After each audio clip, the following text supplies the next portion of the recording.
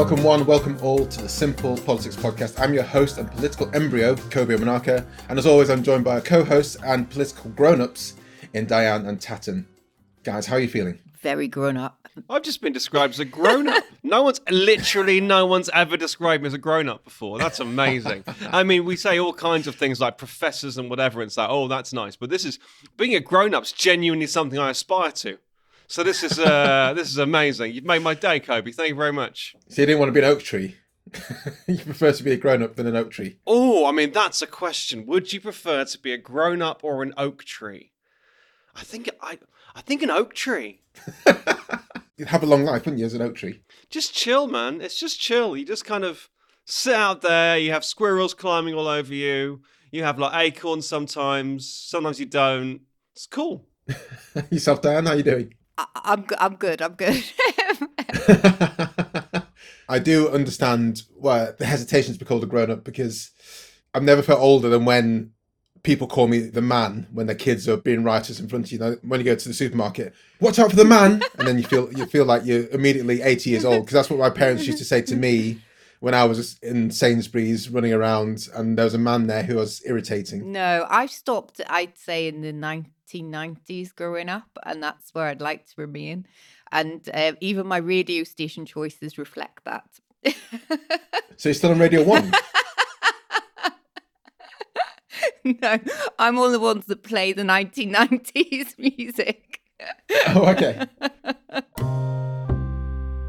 Anyway, let's get into politics and the Simple Politics Instagram feed. First of all, as always, we go to the most popular post this week. Tatton, do you want to lead us off? I had a wonderful, wonderful day last week because Keir Starmer wanted to talk about the Constitution, and we've had a lot of kind of frivolity and silliness, but now here we go, proper A-level politics, the Constitution.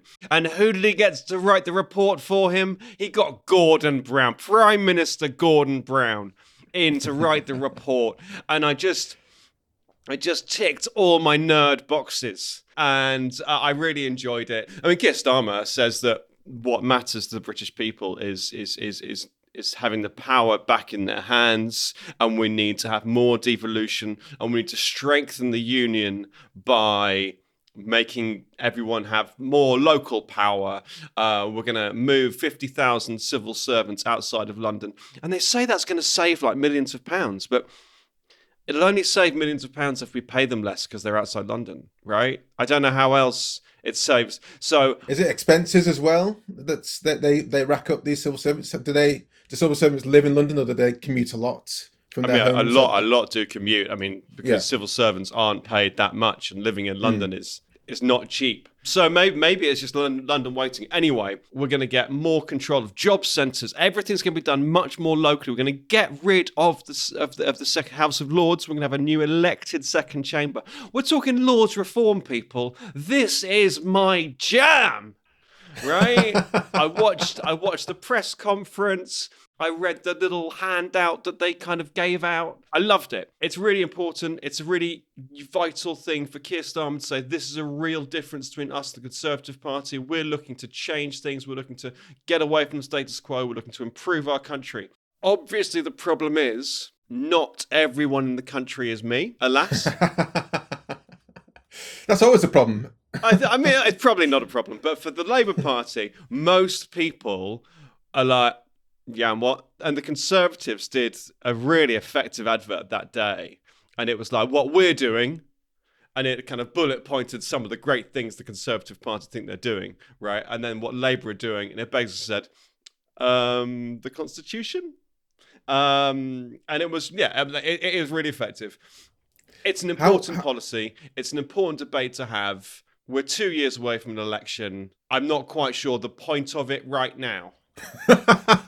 This is kind of my point, my question to both of you, in that the shadow government, Keir Starmer leading it, have to kind of set their stalls out in the anticipation of the election.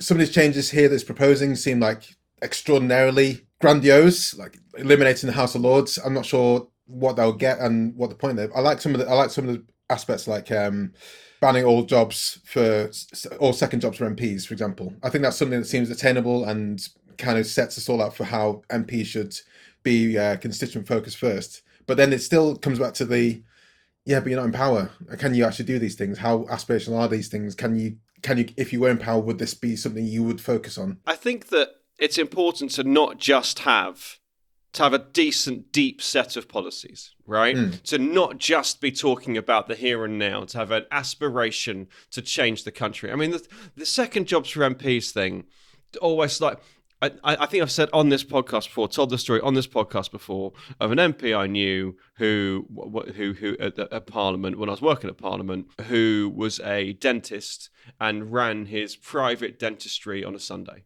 Right, he still kept up a few appointments for his private dentists on a Sunday. It didn't interrupt any MP work.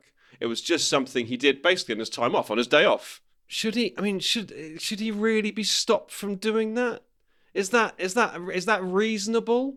I think that sometimes, because some people do have second jobs that are hard to justify alongside being an MP, like going to the jungle, you absolute asshole. It does say banning almost all second jobs for MPs. I think mechanisms are tricky. How you catch Hancock and you don't catch Beresford, I don't know. When we watched that, the real highlight for me was when it came to the questions. And it's that thing that, we're 2 years away, there's other stuff going on. And Beth Rigby from Sky basically said that, like, why this? Why have you hung your hat on this and constitution stuff? And Keir's response was really interesting because he sort of said, this is it's fundamentals, isn't it? And it's fundamentals that need to change and we need to get it right, because otherwise you're in this perpetual cycle of just going from crisis to crisis. And he described it as every winter, it's almost like a shock in Westminster. It's like, oh, we've got to help people this winter. What are we going to do? And it's this big reactive thing. And he was basically saying, if you can get the systems right, if things are working smoothly, less bureaucratically, all this, then we won't be in that cycle, hopefully. That it's just an interesting view. I see where it's coming out, definitely. Hopefully, for the Labour Party and Labour potential voters, that excites them enough to get them to vote. And we talked last week about one of the big points about Rishi Sunak was that he has steadied the ship from the previous two the previous two people, and that's a big thing. So hey, why not? But I think just finally on this one, I think that we are 2 years out, and this idea of getting the systems in place and doing the bedrock, you don't need to excite voters right now. Right now, you can't. You're making Labour voters rabidly exciting for casting their ballots is a pointless thing to do. Right now is the time to lay those groundworks. And so we're going to do this, and then you're going to hang stuff off it later. This is true. The Christmas tree has been brought home, and the leaves are settling. The branches are falling, so that shortly the baubles can be placed. You involuntarily raised Christmas there, Tatton, which kind of ties in. I guess it's wintry now. Let's go into the second point, second most popular post this week, Diane. Yeah, this one is all about we're heading into a cold snap, but it has been feeling colder over the last few weeks.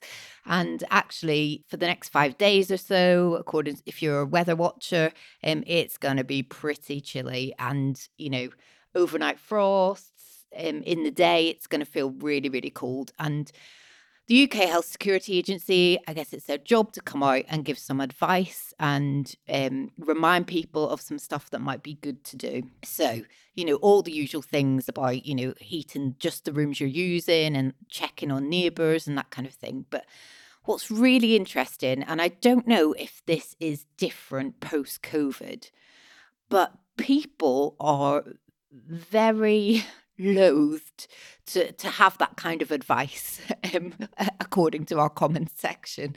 So there was a big thing about this, lots of comments around, why do we need to be told to wear an extra layer? It's that kind of common sense versus what the government needs to tell you. For me, that was really interesting in the comments around this, because I guess an agency like that, they've got to come out and say this stuff, haven't they? Otherwise they're neglecting their duties. But people are very skeptical about that central advice at the minute, but also because obviously the whole price of energy, etc., is such a big worry and concern. People are also kind of saying, well, can't we sort that out rather than just give us some practical advice? I mean, we talked was it last week or the week before about the NHS in one region paying for heating to to to offset the potential causes of being cold.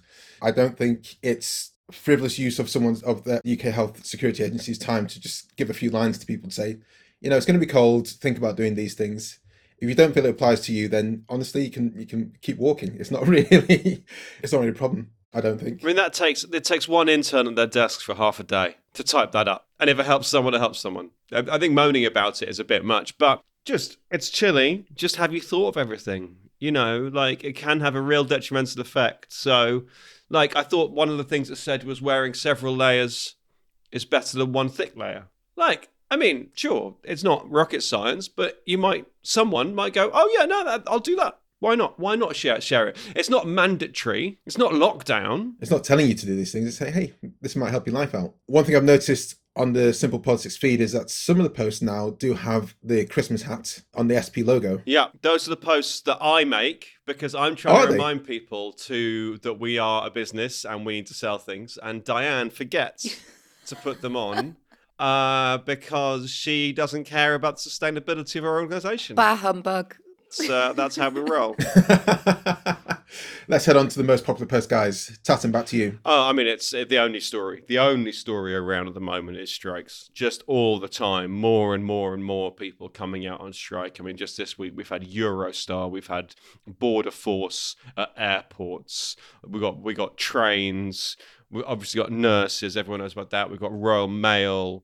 I can't imagine there'll be a notification today about more strikers because everyone's on strike. I can't think of anyone that's not on strike. Our bin collectors, refuse workers aren't on strike yet. That's got to be coming soon because everyone knows the firefighters are balloting on it. So we're gonna hear about the teachers in England and Wales. That ballot's going to come back as a definite striking commitment soon. The refuse collectors are always quite a key one because the bins going unpicked up is a really visible sign because people don't. It's hard to cut down on your waste that much. I don't know how full your bins are at the end of the bin collection time, but there's a lot. Anyway, they haven't said yes. I just think that they'll come soon. What are the comments on this one for this post? They are mostly in favour of strikers, mostly. Some saying just take them, rail strikes on Christmas Eve, Eurostar strikes around Christmas. The unions would say, this isn't our doing, this is their doing. We have to do this because of the way we are being treated, and we can't delay it because the offer they've given us is time limited, and we need to be clear that it's a no. It's a hard no to this, what they would call derisory offer. So they would say, don't blame us, blame the government or blame the train companies or blame whoever. But it's shit for people. I mean, last Christmas I was cancelling things because there was a sea of COVID cases springing up everywhere.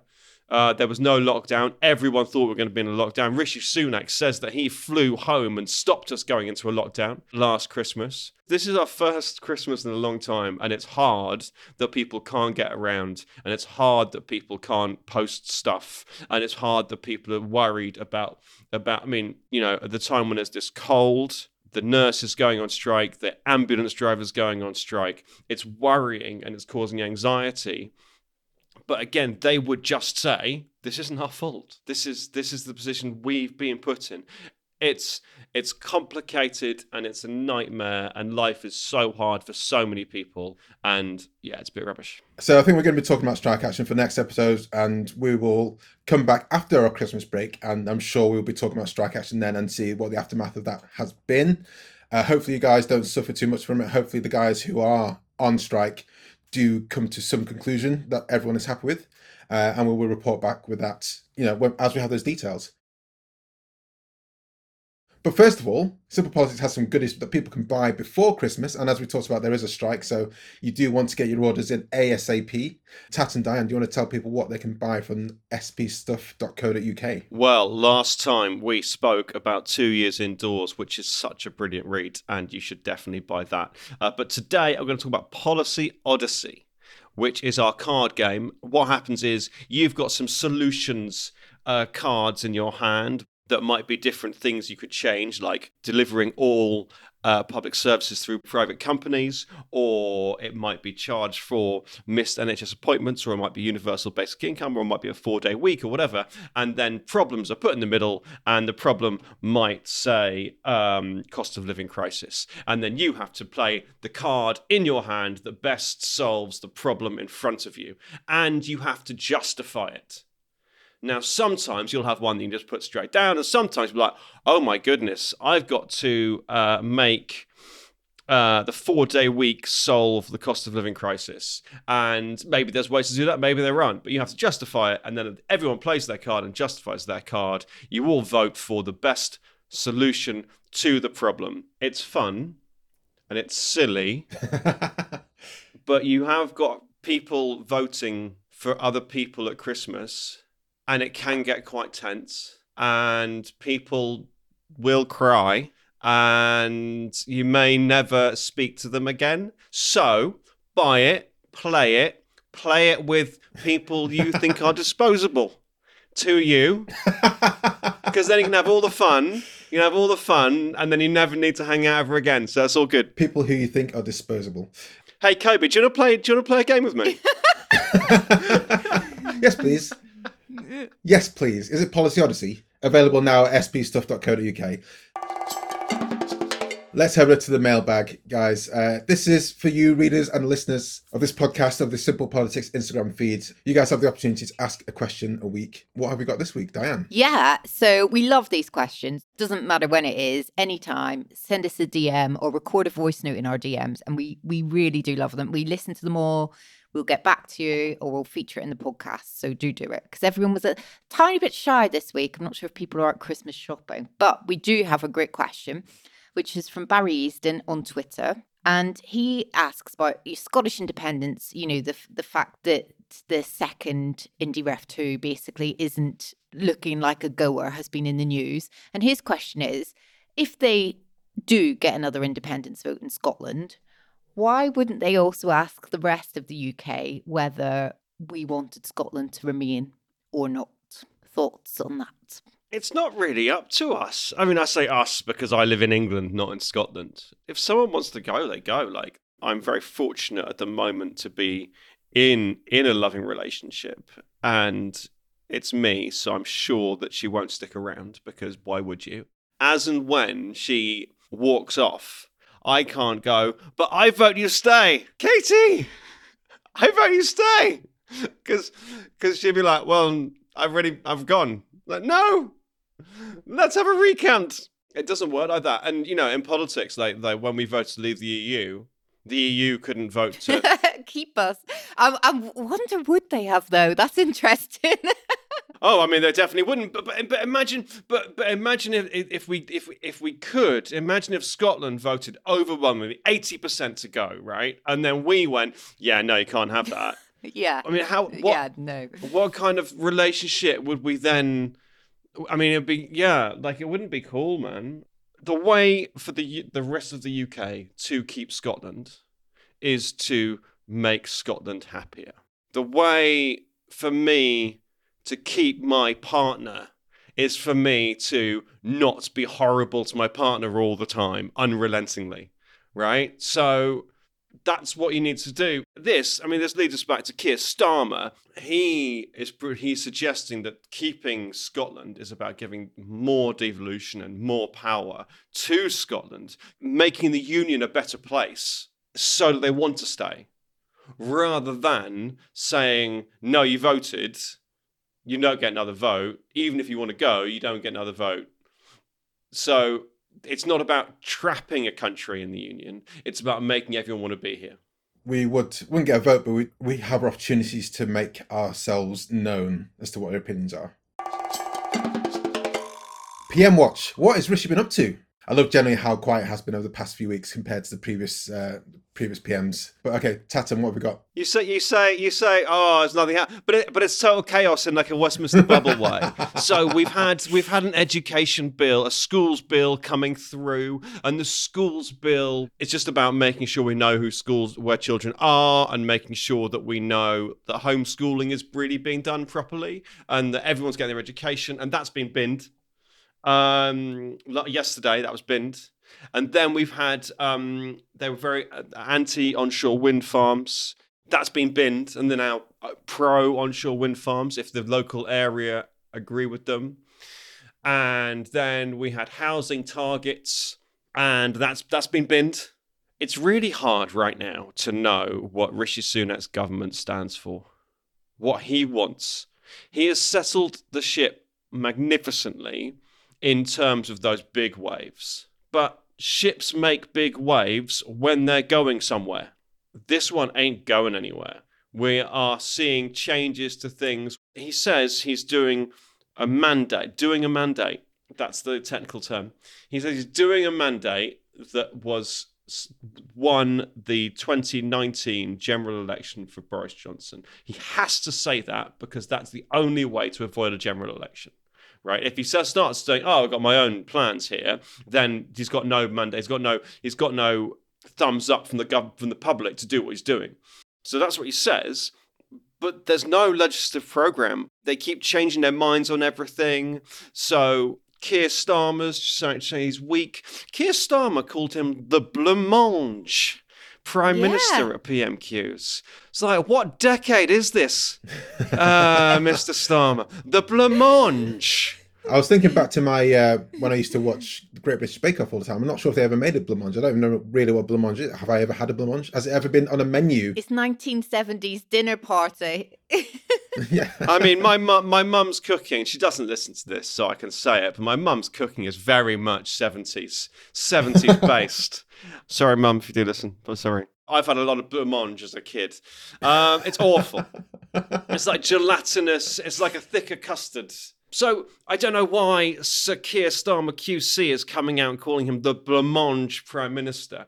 But it's just, right now, the only thing he's actively promoting is anti-union laws. You're right. There's a lot of backbench unrest. There's all this stuff going on where we don't really know where things are heading. And then, unfortunately, there's, the scandals and stuff that we associated, I guess, more with Boris Johnson's kind of time are still around because we have Baroness Mone and the whole debacle over PPE and what she creamed off to get a contract allegedly.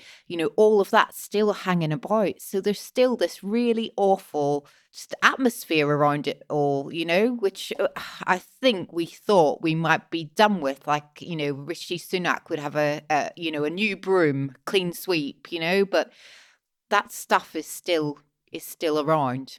Can that be blamed on Rishi if he's extracting the skeletons from Boris Johnson's government? I foresee more of these things happening. And obviously Rishi was there. He's not just popped up recently and taken the helm. So he was around at these things happening. So there's potentially a level of culpability which we are yet to understand on Rishi there at this point. I'll be interested to see how many of these things pop up and how much he bats them away to being a Bojo problem versus a him problem. Well, I mean, again, at PMQs this week, Starmer pointed out that it was him who signed the checks. Like, it's not like he wasn't associated with that government. I mean, it was Johnson and Hancock and Sunak were the big three during that early time of the pandemic. So he can't just say, yeah, well, there was unfortunate things done by the last administration.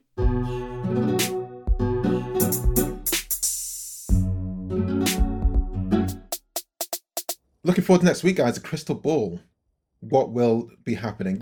Next week will be our final episode before Christmas and the final episode before the new year. What do you think is going to happen, Diane? It's Parliament's last full week. They're in for an extra couple of days the following week, but you would imagine at this stage in the year things to be winding down. But I don't know. It's 2022. Anything could happen, and certainly it won't be winding down in terms of news and in terms of there's now a strike every day till Christmas. Every day somebody is on strike till Christmas. So that won't be winding down. What also won't be winding down is the government's fighting talk over strike action. There's a lot of talk at the moment, today, yesterday, it'll keep coming, about what the government are going to do to crack down on strikes and weaken the power of the unions. And it includes extending minimum services. So, yeah, trains can go on strike, but like in hospitals, there has to be a minimum service to keep people safe. There would have to be a minimum service on the trains, which dramatically reduces the impact of the strike. So the unions hate it, and it's difficult timing for the government to be talking about it because it seems quite competitive for the unions now. It doesn't feel like, come on, let's get around the table. It won't come in time to stop any of the strikes we're currently talking about, but we might see legislation tabled in the next week. Well, thank you very much, guys, for joining us and listening to the Simple Politics podcast. Tat and Diane, do say goodbye to everyone who's listening. Thanks all. Bye. Bye, guys. Thanks a lot, guys, and we will see you next week.